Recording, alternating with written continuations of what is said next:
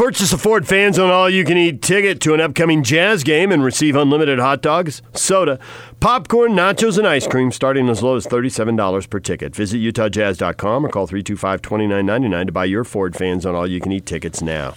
David Locke joins us now on the Sprint special guest line. Lease any handset and get an iPad for $99.99. Visit the local Sprint store near you. David, good morning. Hello, how are you? I'm good. Are you ready? Back-to-back home games and then an Eastern road trip. Ready, go. We're into the meat of the season. Forget the warm-up acts. I think we have something like 11 straight days of a game or plane flight. Nice. Somewhat self-imposed because we're not flying after games on the road. We're staying and then flying the next day. Oh, better for the sleep and all that? They've been tracking that? I guess. I don't get some of this stuff, but you know what? I'm not a sleep doctor. My favorite line is, I'll listen to the whole sleep thing when it comes from someone who's not called a sleep doctor, because the sleep doctor that tells me sleep's not that important doesn't have a job. And I don't like to sleep, so I don't really like it when they tell me I'm supposed to sleep. But I actually don't know. I wonder on, so it's better to sleep, I guess, and the concern is, these guys fly, they get in the city, and they turn on a device, and then they're up all night. Even if you get in late and then they don't get a good sleep.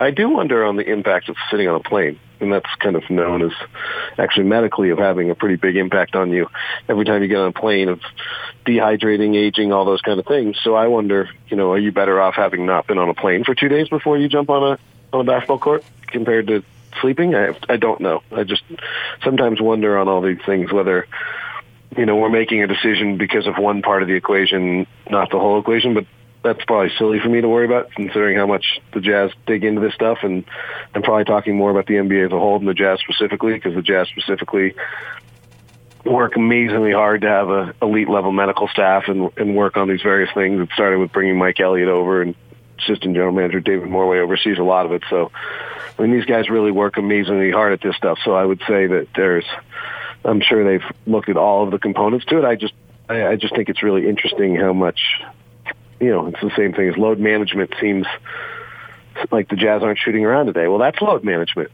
Why does load management always have to be on the game? And I just don't understand I don't mean to sound like I'm old school. In fact, I'm probably not, but I just don't understand some of the aspects of what moves the meter more than others. I think as the season goes, there's different storylines to take over, and while some people worry about the travel and how many plane trips and all that, I think for a lot of Jazz fans early in the year, it was like, oh, what about Mike Conley? And now I think it's, oh, what about the bench? Before we get to the bench, Mike Conley's numbers, while not exactly where a lot of people want them, have they trended well enough in the ballpark that it's clear he is getting comfortable, things are getting better, and there really are other things to worry about? Are we there yet, or are you still a little worried about it?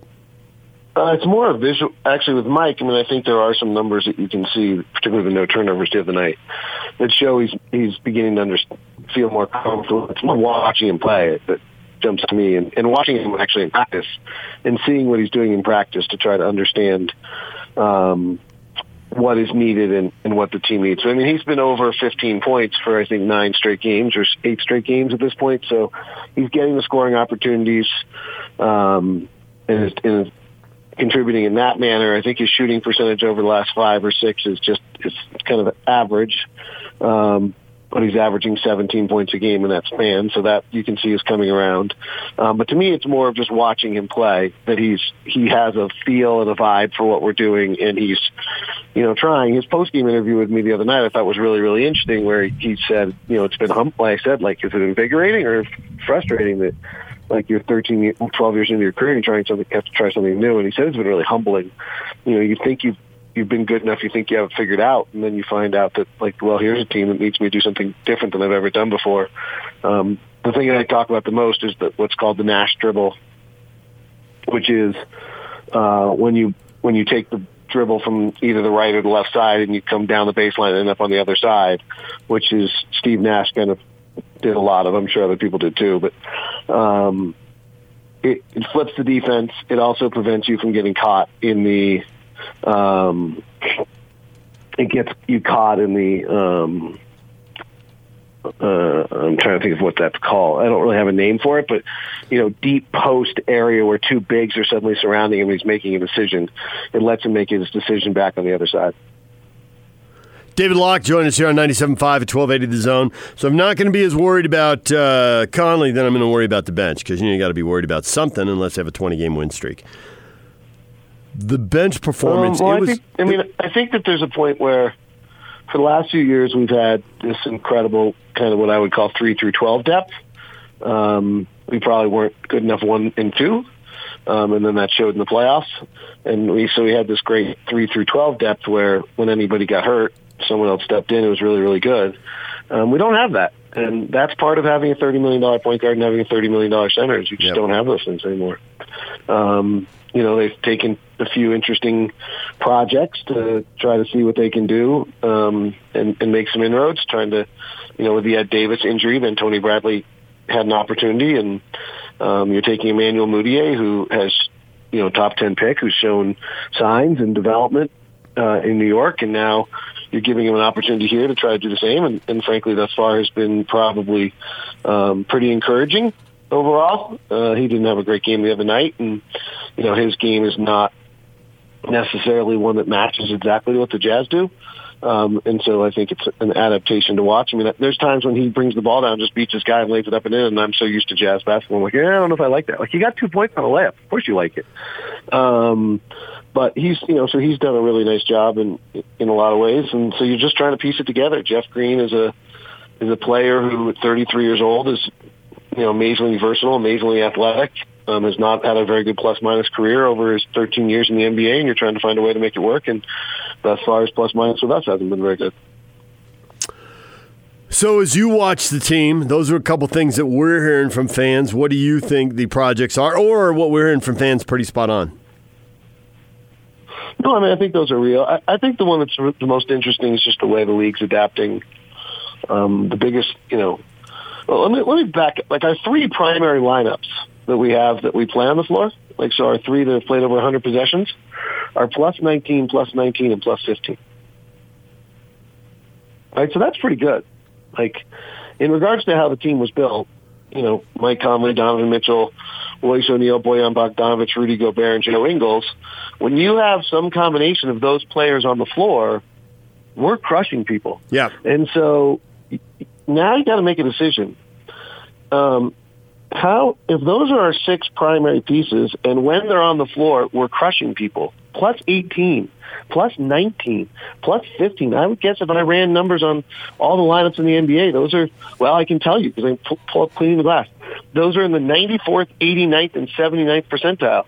There's only one of those 3 numbers I ever saw on a high school test score, and it wasn't the 94 or the 89. So, if we're getting that kind of performance out of the group that we wanted, you now have to make a decision. Are you breaking those groups up and trying to play 4 starters at a time, 3 starters at a time, 2 starters at a time?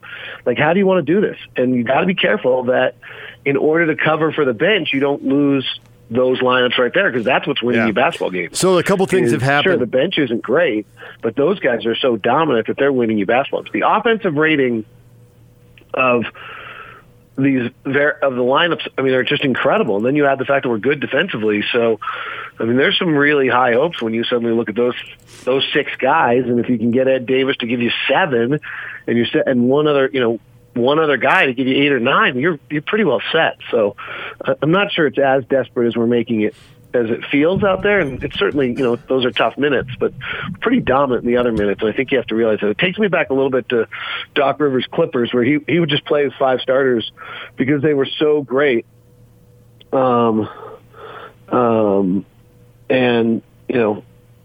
so they were so dominant that they just, they played those 5 starters. What was it? Chris Paul, J.J. Redick, Blake Griffin, DeAndre Jordan, and somebody. It was like Luke Bamute and the interchangeable small forward, Matt Barnes.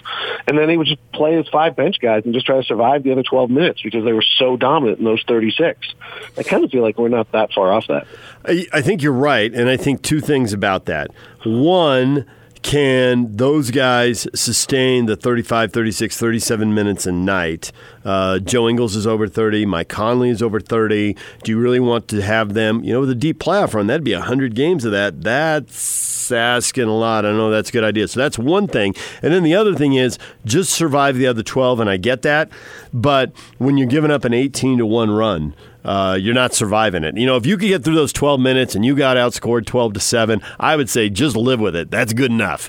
But when you've got an 11-point lead and all of a sudden you're down 4, it's like, wow, and that's what happened in the first half of Minnesota. You've just flipped this game completely on its ear, and it happened again in the second half.